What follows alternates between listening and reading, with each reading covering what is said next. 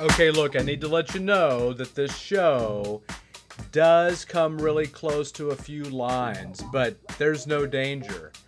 I'm priming your intellectual curiosity right now. Have a great time! Welcome to Critical Thinking for Everyone! Hey, welcome everyone out there, and welcome to a new show from me, Patty Payette. And Brian Barnes, me. And we have been bringing critical thinking at you now for 4 years, maybe? Look out! Look out. Yeah. We hope you are catching it with both hands. And not your face, although maybe that's where you need to catch this stuff. Goes right directly between into the your eyes. head. Goes Yeah. right in there. Yeah, something like that. So anyway, we are the Critical Thinking for Everyone team, and we want to thank you for your support of Forward Radio. And if you want to know more about Forward Radio, you can go to forwardradio.org, and you could learn about all kinds of things like how to donate, like how to start your own show, like how to be on the board of directors. How to get involved and see the different shows that we have. Oh, for sure. We've got a really tricky schedule there. It's color-coded. So, like, you Yeah. could even get a tattoo of it. Right. It would be good that way. You could also go to the website and then find out how you can access all the podcasts of different shows, not just of this one, but other shows on Forward Radio. Oh, yeah. Because there are, all kinds of things to support at Forward Radio. And it is community treasure. I mean, we've got a lot of people who are starting to really turn on and tune into this business. And we hope that you'll support the local media along with them and along with us. Yes. And Brian and I have some assumptions that guide our show. Yep. And one of the assumptions is that critical thinking doesn't need to be some crazy academic, obscure, esoteric playland. It can actually be tools that help you with your everyday thinking. However, if you're involved in reading my recent book chapter on critical thinking, Yes. it can be obscure academic playland stuff. On purpose?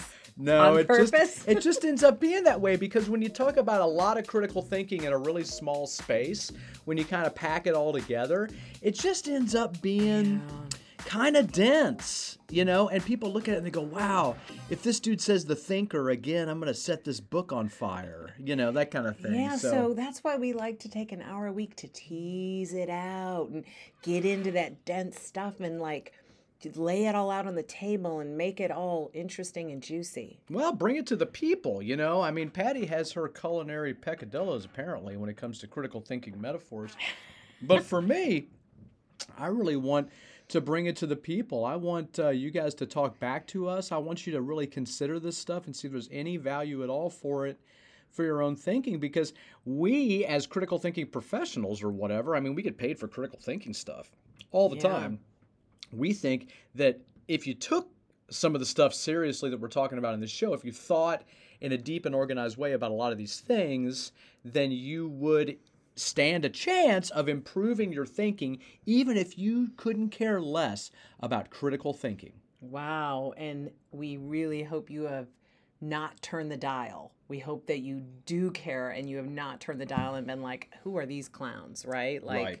Right. We want you to stay with us, especially because today's topic is super fun. And there is no reason to believe we are not simultaneously clowns. Yes. Right. Yes, some people might say we are. Yeah, some people would say that we are a lot of things that we can't say on the air. Yeah. Speaking of which, today's show is about profanity, which we cannot say on the air. Although, dig this, Ruth. Profanity! Profanity! Profanity! Oh my God. So we did say we used profanity Wow. in a sentence on the air. Yeah, you can tell he's a philosopher, can't you, folks? Well, yeah. And I feel like it's important to give a call out to our censor, Ruth, who is one of the keeps us on the straight and one of the narrow. beating hearts of Forward Radio. Yeah, I mean, we Ruth. couldn't do anything in this thing without Ruth, but she is quick to say when maybe some of my rhetoric has crossed a line for the good of everyone. It's because, she's concerned with the public good and the well-being of Forward Radio. Right. I support that. I think that's absolutely legitimate. I'm trying, Ruth. I'm trying to keep them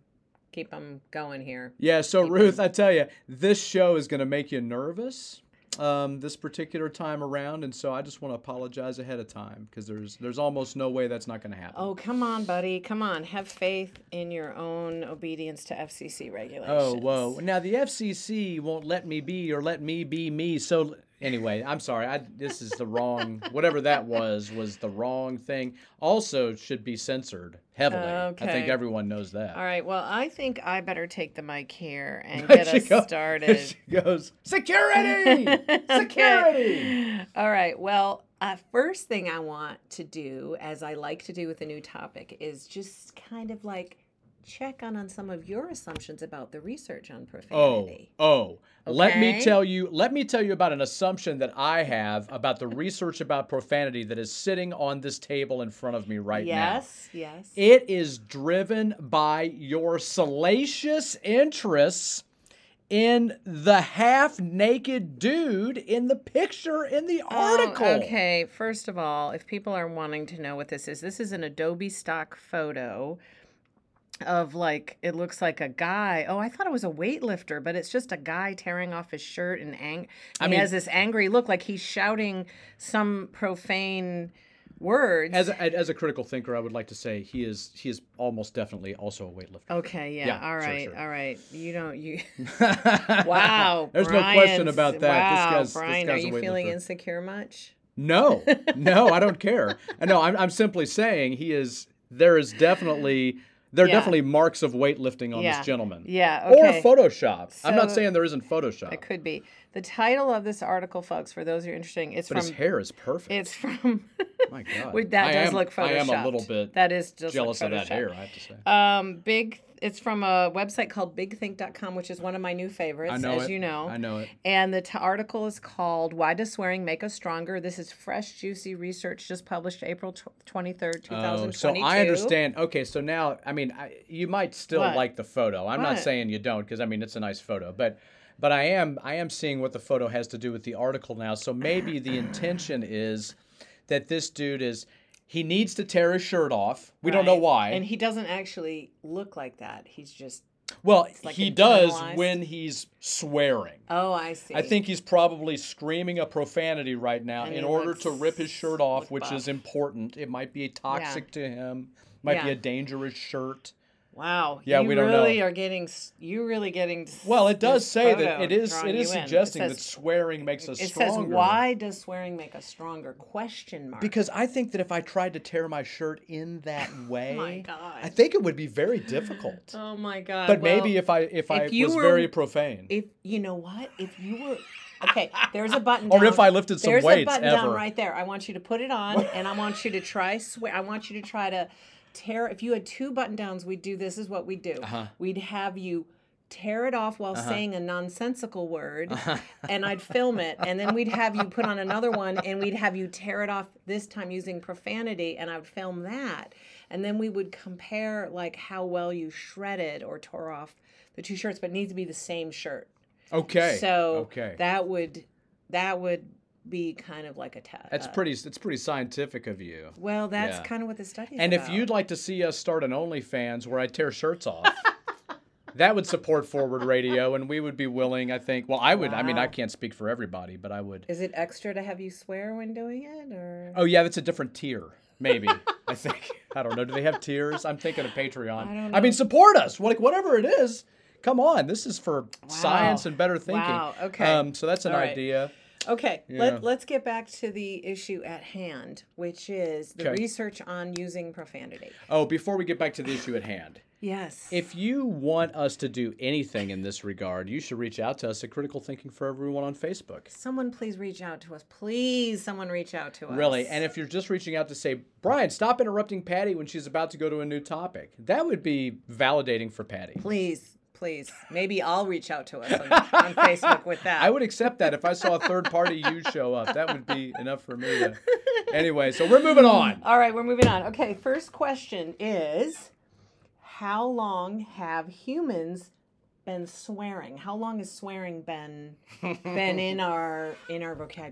Well, What does the research well, say? so I want to know: is it the case that they're saying that swearing is words? Because it seems to me that if pre-literate humans stub their toe, they might still utter an angry sound. And so, is that? I can't answer that because it gives away the answer. Oh, so man. knowing that, This then- kind of inquiry is the value of critical thinking. You just demolish the entire structure with one well-placed question about profanity. instead of showing that you don't know. Oh, no, I said up front I didn't know. No. See, that's the value of it, is I don't have to know. It just, the system Oh my dismantles gosh. it. Oh my gosh. Power Humans have thinking. been swearing since the emergence of language. Well, but again, what if Okay. you went, ugh? Like, is that? No, that doesn't count. Ugh! That doesn't count. That doesn't, It doesn't count. No. Okay. And guess how common it is? What percent? Now, I want you to think about this, and you have to reason through. Since- you can't just since give language. a percentage. Since language. Since language. All right. But here's the question. Okay. Then, and you have to reason this out loud before I'm you ready. answer. I'm ready.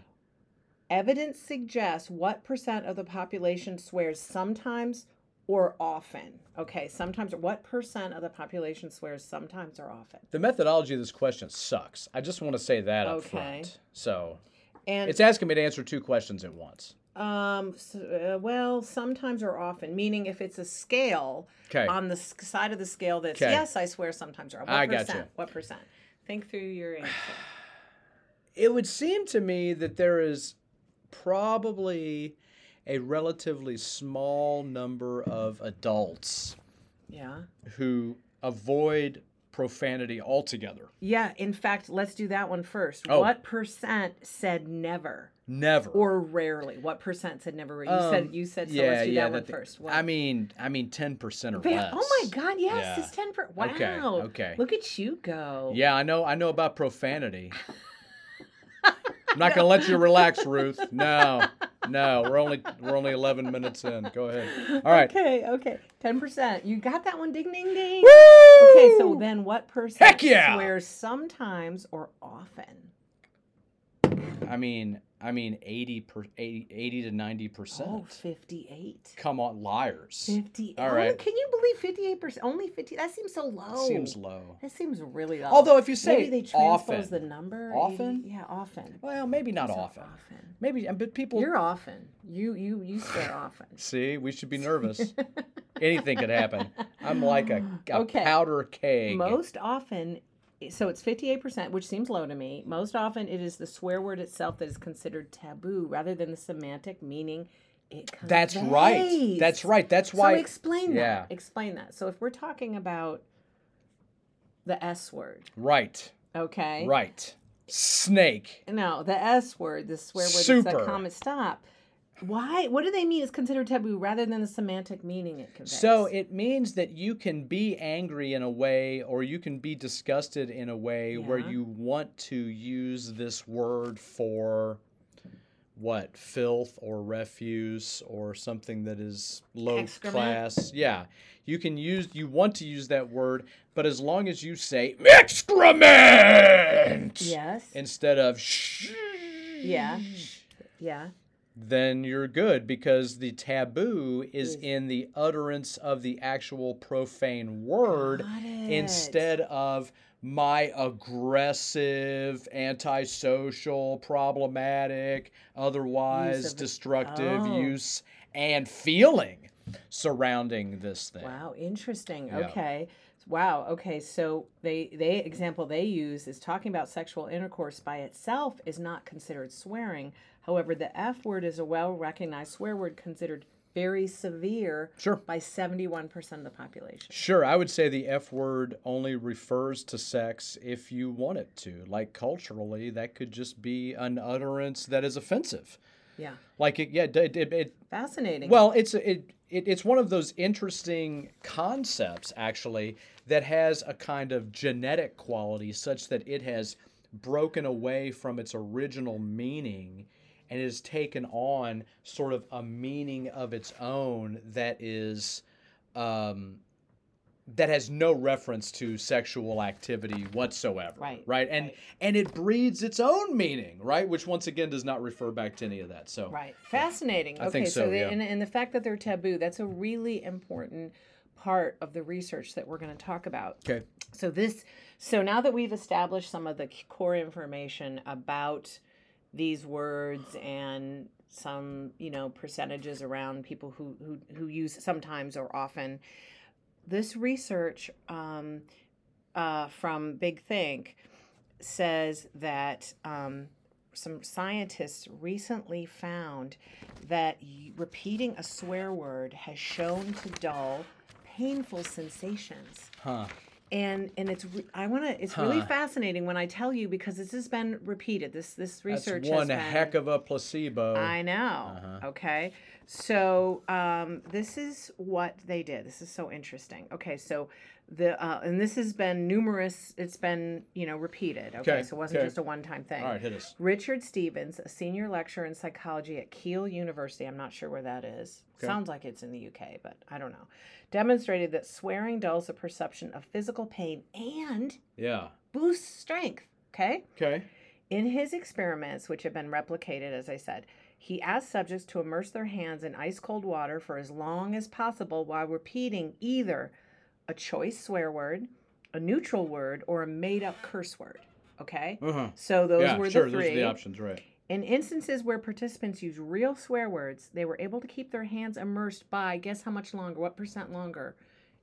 What do you think? If they put their hand in water. What percent? Longer than if they used a made-up word. Okay. So just to be clear, it's a real curse word versus like one that they already know is a real curse word versus like a neutral word or a made-up, like.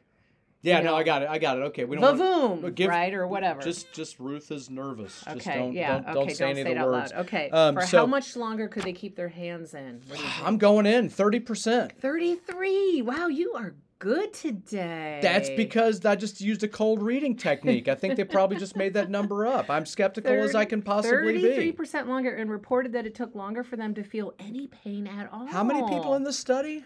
Let's see. Hold on. No. 6 people in the study. No. Six people reported. Hold on. One of them reported 130%. The others reported No, I need to look 10%. up the number here. Yeah. But that's okay. Listen. We don't know. Probably thousands. This is the other thing. He also had subjects cycle as hard as they can, hold a push-up position to exhaustion, or squeeze a hand dynameter as forcefully as possible to measure grip strength. Again, while repeating a swear word or a neutral word in a calm voice. Cursing consistently boosted physical performance in all the challenges between 5 and 10%. Dude, I am so skeptical of that. Having cursed during these activities so often myself. But you didn't have a control group, though, did you? I had the United States military. Were you allowed, when you were in boot camp and you were doing stuff, were you allowed to curse? Yeah, sure. Oh, and people did all the time? Oh, sure. And that as long as you didn't call the drill sergeant a curse. But you could just be like, "Oh, S word." Oh, yes, and often the leadership would agree with you if it was particularly appropriate.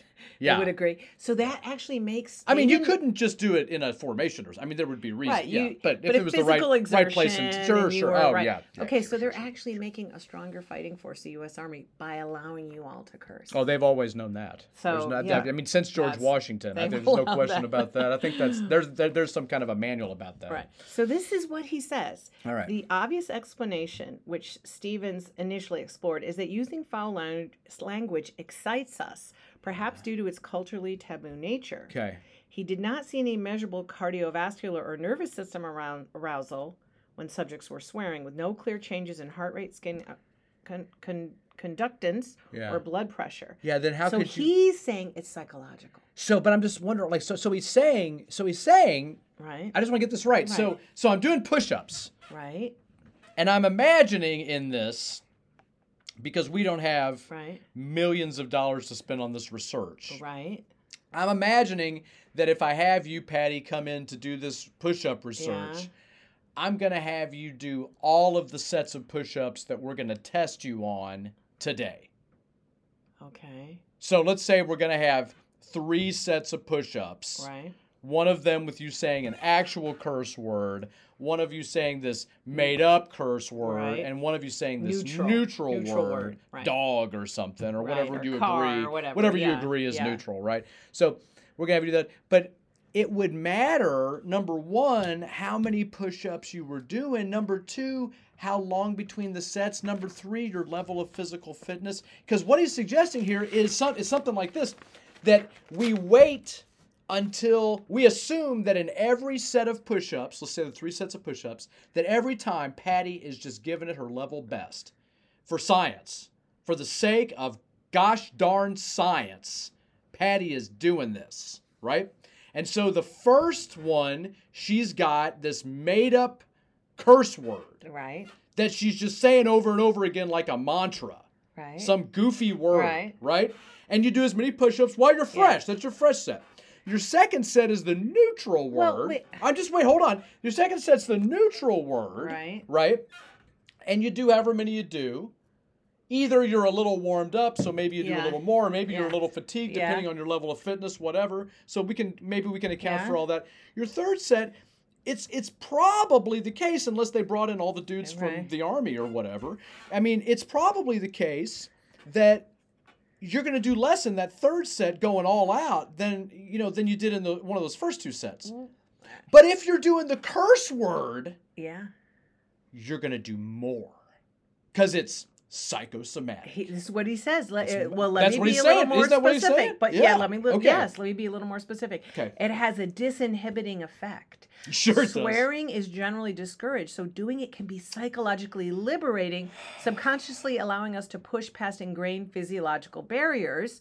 An athlete knows that physical fatigue exists as much in the brain as in the body. Yeah, but I'm wondering. So I'm running the marathon. Yeah. And I've already cried a couple of times. Yeah. I'm in the 20 miles somewhere. Right. I'm totally fatigued.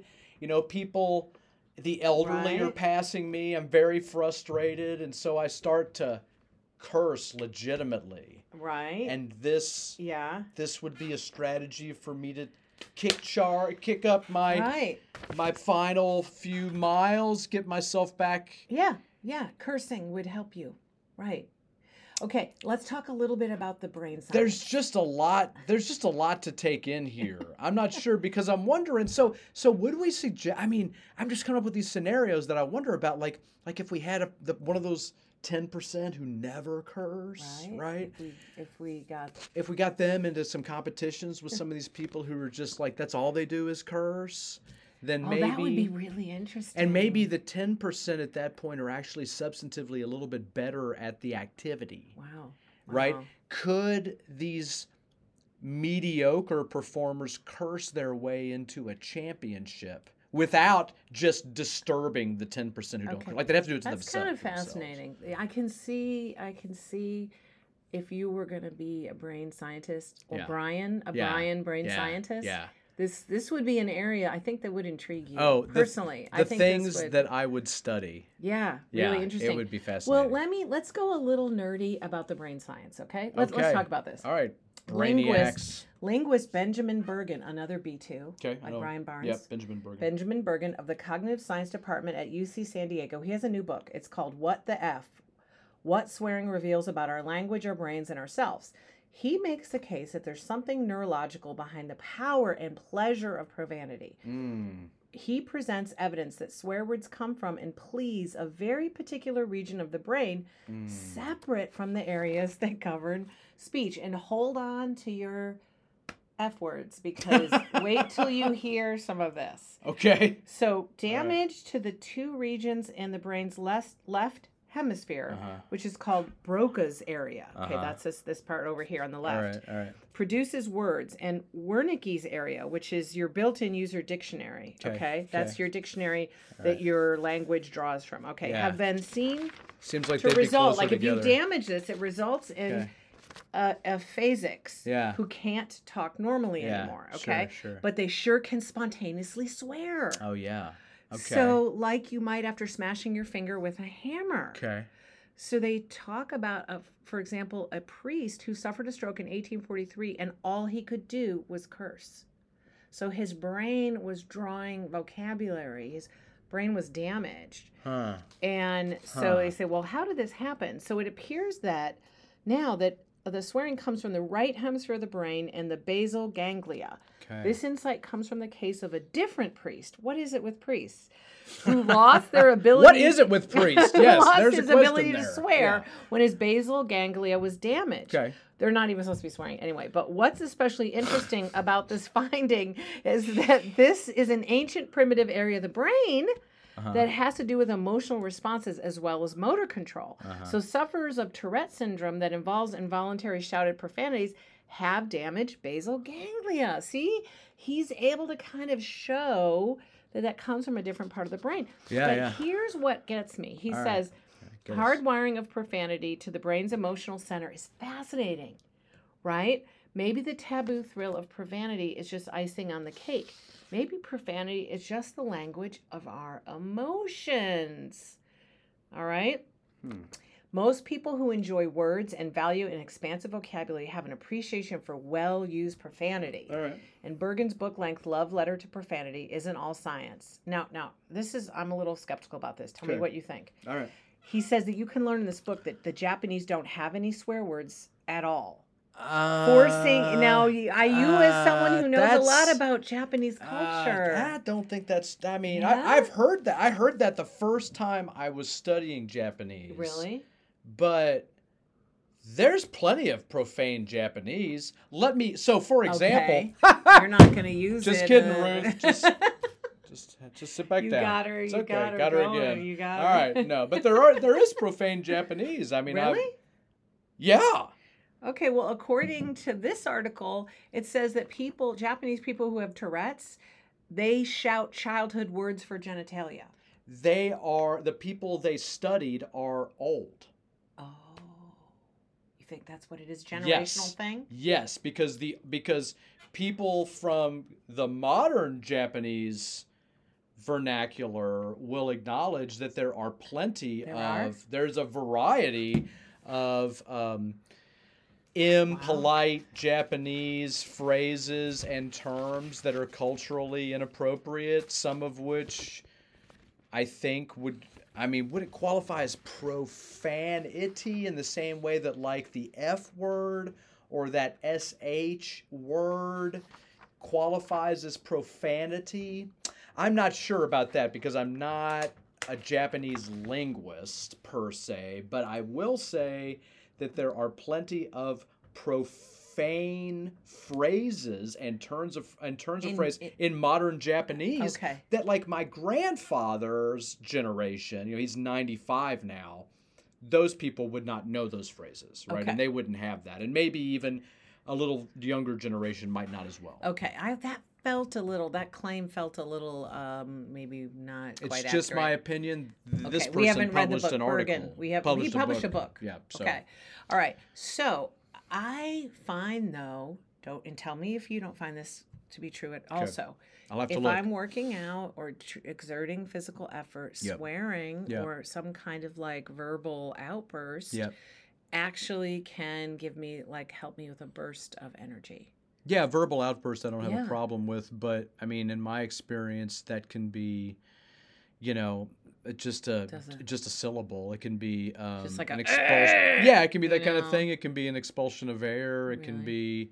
It can be any word at all, frankly. I think we should find a way to test. It would be really interesting to test this. Sure. So. If any of our friends in brain sciences want to come up with a test, Patty is ready to be profane. Well, I was going to offer both of us as subjects. Patty is ready to offer other people for experimentation. Because you seem someone who really appreciates a good curse word. Like you appreciate a well-placed curse word is a beautiful thing in my opinion. Yeah, I think you're definitely I don't know if I'd say connoisseur. Oh, it's nice of you. But flattered. Well, my grandmother might say, I tell you, growing up, I was constantly berated for using profanity. You were? Constantly. Really? Yeah, because it was, low class. And also... Your grandmother did that? My parents thought it was low class, even though they cursed plenty themselves. They didn't want you doing it, really? But yeah, it was, and my grandparents' position, all of my grandparents' position was, you're you're so educated, you should be able to use other words that are not offensive to others. I see. Like these words are offensive when other people hear them. And so if you want to convey that concept, you should be able to come up with a way of saying it that is not offensive to the others around you. Got it. Okay. Well, thus making me look bad. I think that was the subtext. Well, but you could have said it made you stronger. Now, if you knew this research, you could have been like, well, it makes me more buff. Oh yeah. They probably wouldn't have. Well, they wouldn't have liked that. No, I think they wanted a more genteel Brian. Yeah, they were trying to shape you and help you grow up to be the kind of person they wanted you to be. Well, and be your best self. Well, and that's again, they wanted someone. They wanted me to be someone who would not violate cultural taboos. Okay. Like they were serious about these things are off limits, and one of them was often profanity. But I tell you, at the same time, in the right context, all of them would laugh at profanity. Like the well-placed... Like they would giggle or laugh even if they thought it was a little inappropriate. Yeah, some of it. Now, of course, there were, like when you start to get into the realm of professional comedy, my family almost uniformly found that to be in terrible taste. Oh. Right? And there were a few exceptions, but much of it, in terms of stand-up and that kind of thing, was considered to be in very bad taste. But they also saw the value of it for sort of pushing the free speech issues. Like, some people might remember Lenny Bruce from back in the day. That kind of thing, like pushing free speech through the comedy stage. So there might still be important issues surrounding profanity, but just to use it as a careless utterance. I see. Is low class, they would say. Interesting. Yeah. All right. Well, I don't really remember those conversations. I didn't really have those conversations because I didn't really swear when I was growing up. You didn't swear? Well, not around my parents. Not around my parents. Why not? Because they would have smacked you? No, because it was just, I think just the message was like, we just don't do that. So they instilled it even more deeply in you. Yeah. Hey, Tom, she can't even describe it. She can't even, it's in her somewhere deeply. It's in there. Nice work. Okay. All right. Well, this is some really interesting research. You're going to love this next one. This research is also from Big Think, and it says, do we find people who swear more honest? Research says yes. Yeah, I've seen these kinds of research studies before, and I have not read one of them.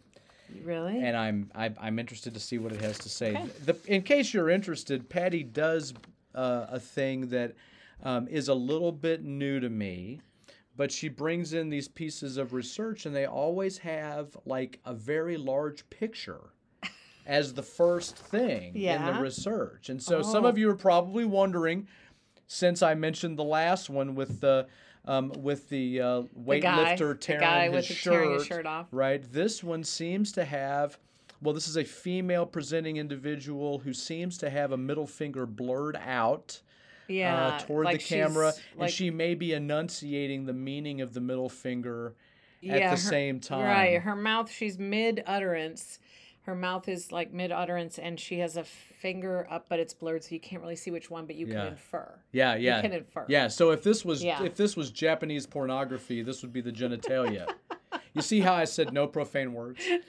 But you can still convey. Like my grandmother would be proud. Wow, I bet. Okay. Yeah, so here is this late-breaking research. I say late-breaking, but what was this? This was, I'm sorry, not late-breaking, 2017. Sorry. Oh, wow. Just burn it. Sorry. Burn it! Now, a 3-part study was concluded with the appropriately titled paper, Frankly, We Do Give a Damn, the relationship between profanity and honesty. That word, by the way, is not on the list. No, it's fine. Yeah. And it's published in the Journal of Psychological and Personality Science. That sounds like an interesting journal. And what they found, the scientists a lot of personality. So this is from the Department of Work and Psychology in Maastricht University in the Netherlands. Okay? Maastricht University in the Netherlands. What the scientists found was that people are more likely to swear to express themselves rather than to use the swearing as an attack on others. Interesting, while liars were more likely to use third-person pronouns or negative words, honest people were more likely to resort to profanity. So interesting. What does that mean? So Can we if get an you're example? swearing, like if you're insulting someone else, I see. you would use. You're a Maastricht. Yeah, Yeah. right. Whereas Yeah. honest people were more likely to resort to profanity. They would just say Maastricht. Yeah. Yeah. The study Gotcha. consisted of analyzing responses of 276 people on their use of swearing and their degree of honesty in various situations. In particular, the subjects were asked to relate how often they curse, their favorite swear words, and their emotions during such moments. I wish I could fill out that survey. It sounds like a joy, Doesn't that it? sound like a great survey? We're just bubbling over here. Maybe I'll everyone. just make a survey for you to do it just for fun. Just for your well, fun. for all, of not it. just for me, for all of us. Yeah. Additionally, the study looked at status updates. This is really funny. Status updates of 73,000 Facebook users around the world, investigating the frequency of profanity as well as pronouns that have been linked by previous studies to lying. They found that people who use profanity were generally more honest in Facebook status updates. Isn't that? But That's you can't wild. wait a methodological second. Yeah. Is the assertion that I am able to crunch the word choices of Facebook posts in order to determine whether the poster is telling a truth or a lie? And then they are using that assumption to then go and crunch some other data? Well, it sounds like they're asking other people to assess whether that statement by another person are they lying or not? So it's how people perceive other people. But we don't know if it's a lie or not. No, we don't. So this is what about we perception. call Maastricht in the vernacular. Stop. Well, there's much Maastricht in academia and not just in the Netherlands. There's a bucket of it. I hope nobody from the university is listening to this show.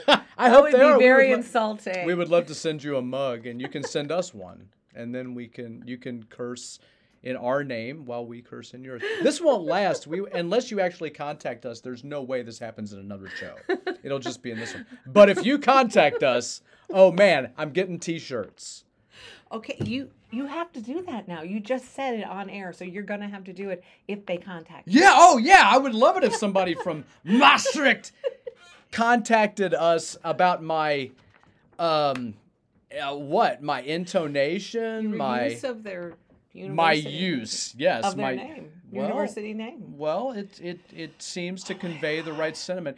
You should know about the assumptions that native English speakers have about Germanic sounding words. You know we have these terribly unfair stereotypes that I'm playing off of. I mean, whoever you are there in that university. Well, wow. Okay. Look, this is learning, but it's also entertainment. I mean, it's a little edutainment, as they say. We're edutaining right now.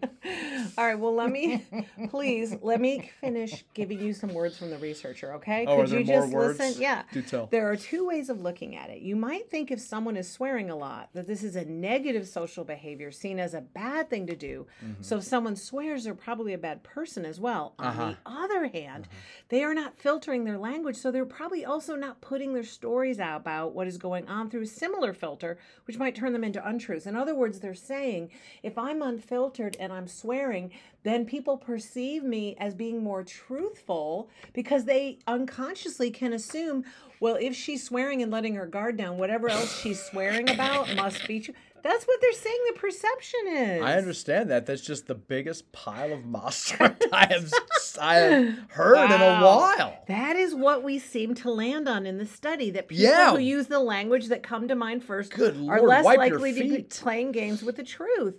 Oh, look, the co-author is from University of Cambridge. Oh, well, well then, okay. See? Yeah, I retract my earlier statement. It's obviously true. No, listen, I mean, this is absolutely crazy in my view, because we're just making assumptions. This is one of those things like it must be a space-going cigar. I tell you. I mean, the big think must be the spot for grabbing this stuff or whatever. But it's so like the questions don't get answered here. You know, there are like more questions as we go, because it seems like the methodology is. So I mean, it just seems to me. So let me just get this. What? Okay, so we're not doing this. We're not doing critical thinking. We're doing an art appreciation journal. Okay? Okay. We're gonna educate other people about art. Okay. And what's good art and what's bad art. right. So what we're gonna do is we're gonna go and we're gonna have some people look at art. And we're not actually gonna ask them if they think that it's good art or bad art. We're gonna have them look at art and then write something about that art. And then other people are gonna look at what they wrote and try to determine whether they think those people like that art or didn't like that art. And then we're going to make a study about that. That just strikes me as the most aggressive game of telephone. Yeah. And quite frankly, you think it's shoddy research? It's a large pile of Maastricht. I just don't know that. I don't know. Nobody is listening from this universe. The problem is with this kind of thing, as a critical thinking person, my problem is that just whenever there's this kind of methodology, certainty is just like ignored. Like there's no effort. It's sort of like they said, look at this thing that happened. And so we're going to take this thing that happened that really doesn't conclude anything, and we're going to build a theory off of it, and you can accept that or not. And I go, that's not truth or anything. That's just somebody's opinion from one pile of conjecture. Well, let me read a little more, okay? Let me just give you a little more information, okay? Before jury needs to stay out. I tell you, okay? The researchers also conducted a study to compare integrity levels of American states with swearing frequency. Listen, just wait a minute. Wait a minute. Just American, like the United States. Yes. So hold on. So Arkansas has a swearing level as a state. Swearing frequency. Oh my goodness. Oh my Maastricht! To accomplish this, they relied on the 2012 integrity analyses of 48 U.S. states carried out by the Center for Public Integrity. Okay. That report measured I do like that organization. Okay. That report measured transparency and accountability in state governments. The researchers correlated the state data to swearing scores of individuals from their Facebook study. Wait, I need my abacus. Hold on, wait. So I've got, which column? Okay, so hold on, I got to flip another one. Okay. And right, found Facebook. a relationship between using more profanity and the integrity score of the state where that person lived. Okay. Wow. We got data. Wow.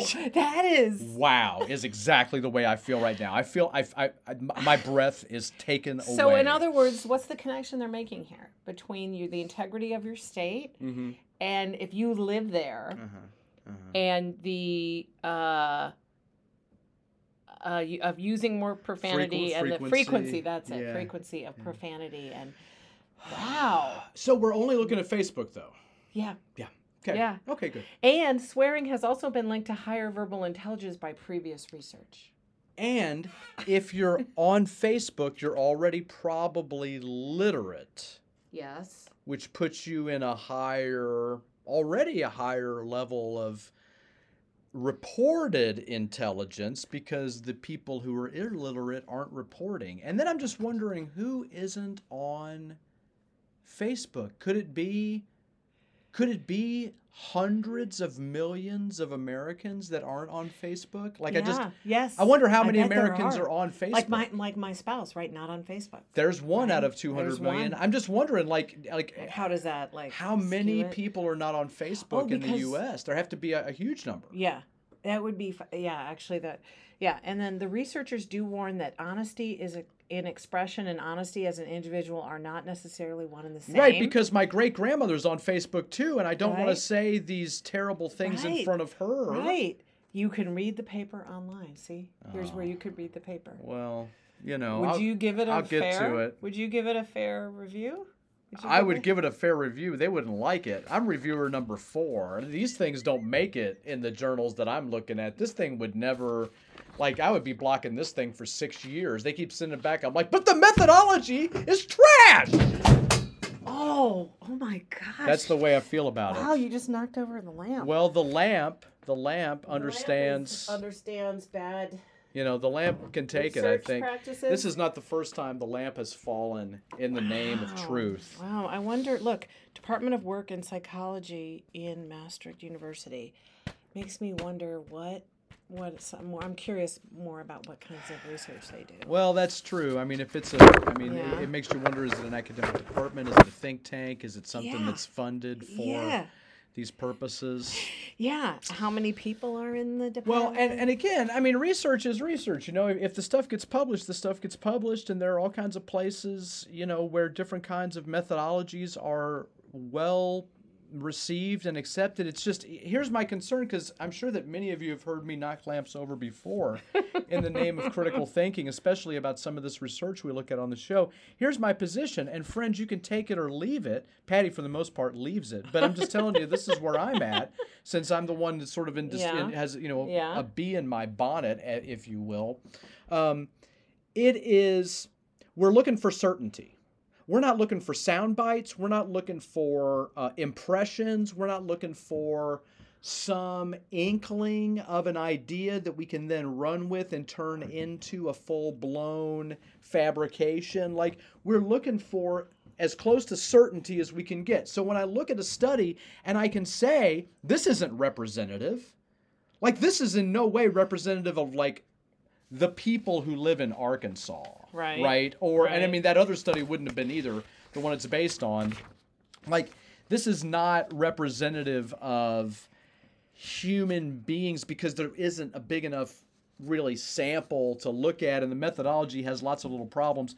When I see those kinds of things, I'm saying, for us to then turn around and say, this is what's true based on this, often there's almost nothing true based on this. Like, based on this stuff, an objective viewer or an objective reader who's not just looking at whatever's going to get them a higher rating in the publication database or something like that, I mean, they're going to look at this and go, well, that doesn't tell me anything.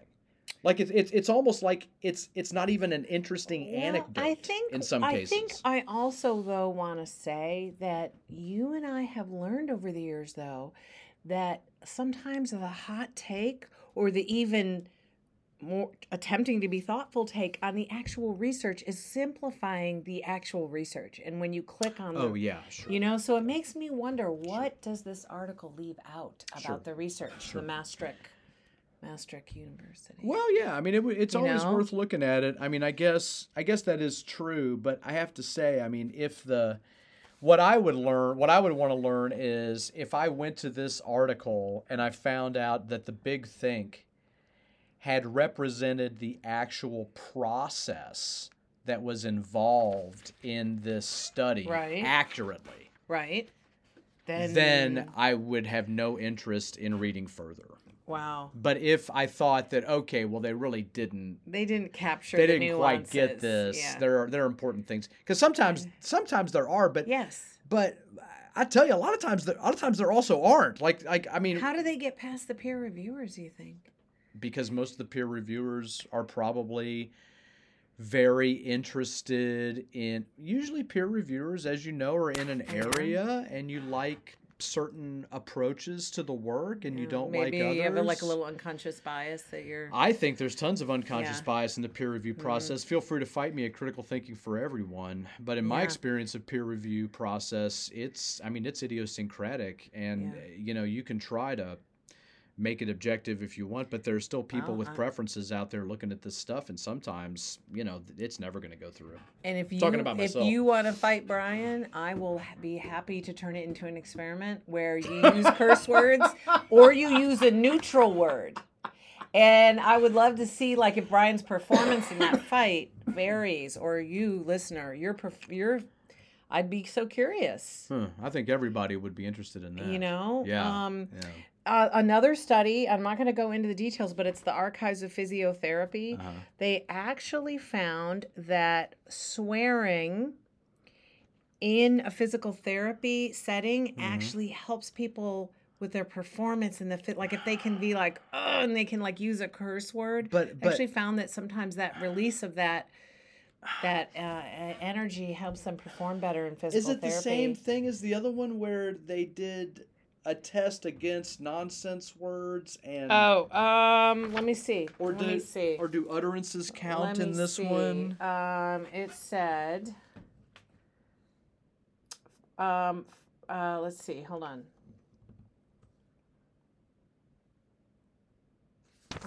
Hold on. I'm trying to find. Hold on, everyone. Everyone, For hold station on. identification, this is 106.5 FM WFMP Forward Radio, Louisville, Kentucky.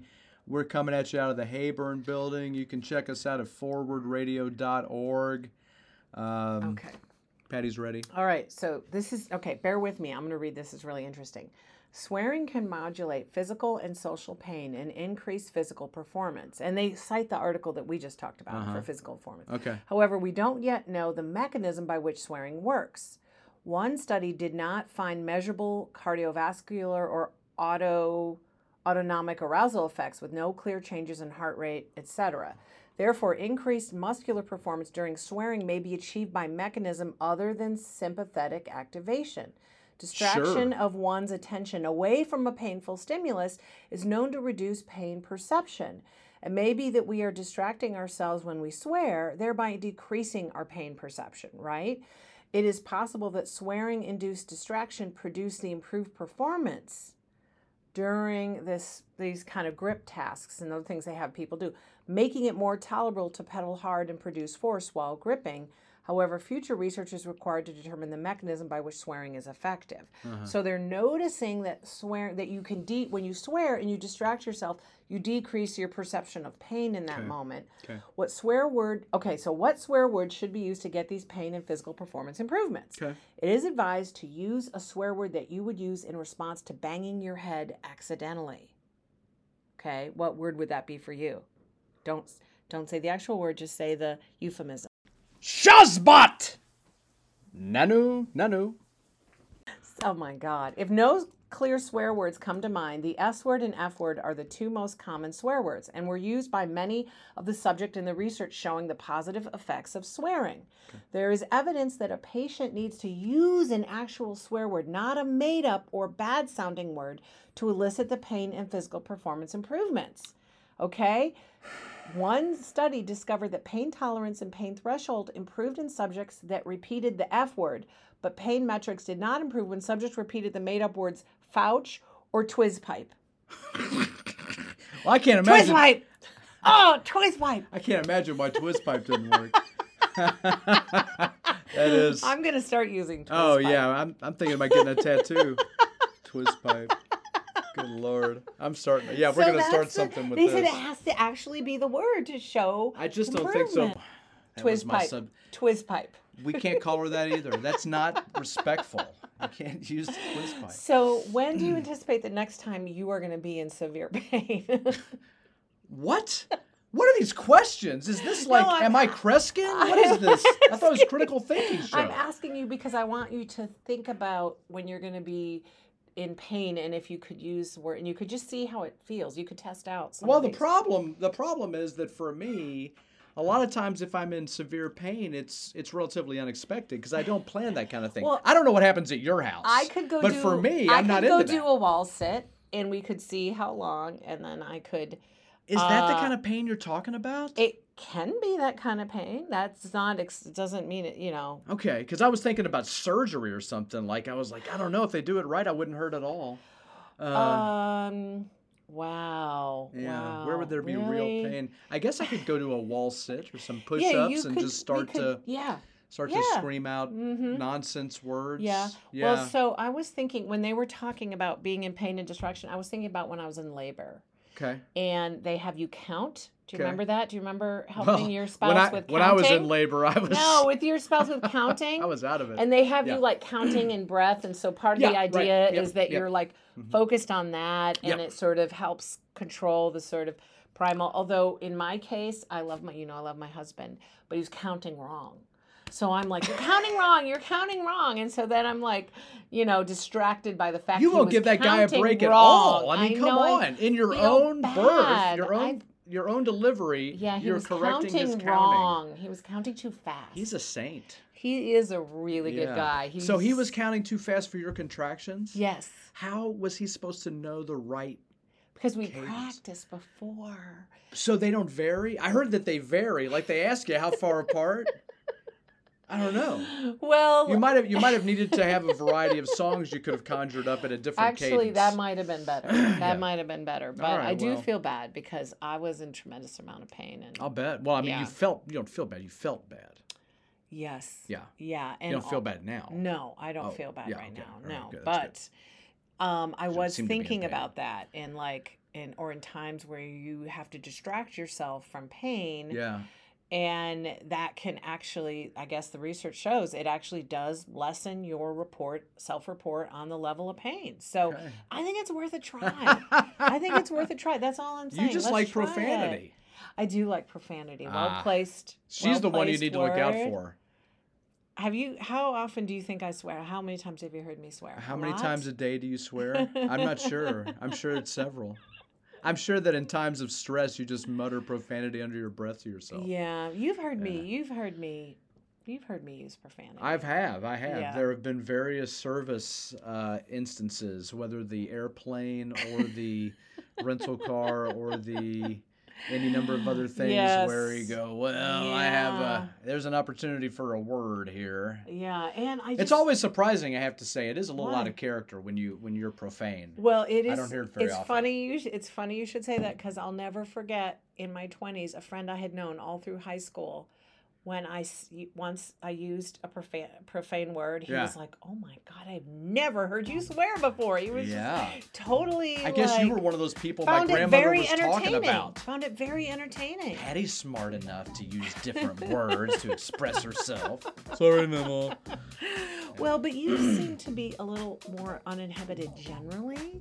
Your persona is a little more uninhibited. Unkempt is the word you're searching for. No, but not they probably go unkempt, together. no. I just think I find this whole line of research fascinating that profanity can actually, be a source of distraction, lessen pain, Sure. be satisfying. Sure. I think as a critical thinker, it's good to know that. It's good to be able to embrace what that means for you. One of the things about critical thinking is that we want to use evidence and a rational process in order to arrive at what we think are the best conclusions. And so if that takes us into some profanity, if you hadn't heard the beep, you would gasp too. Oh my gosh. But that stuff's for everyone. If you're going to listen to the research, I encourage you to give it a try. Even you. Patty doesn't even know what part of the show we're on right now. If I'd slapped her across the face, it wouldn't have been a stronger reaction than what we just got. And I guess that's why they don't let you say those things on the radio, because then people wreck their car or whatever. Like, what? What did they say? Anyway, it's a good experiment. I encourage you to try it at the dinner table tonight. Oh my gosh. As you go through your week, there may be shocking things. There might be a lot to think about. You might hear things that make you go, what in the whatever? And we want you to give those things some good thought. And we want you to share these ideas with others. And just remember, as you go forward, that critical thinking, and very likely, except for 10% of you people, profanity, might be for everyone. Even you. Hey, thanks for listening to the show. No FCC violations were created in the making of this show, as far as I know. Thanks a lot to the station's leadership for being such good sports. Love you folks. By the way, have you even thought about donating to Forward Radio in a couple of weeks? Anytime for anyone.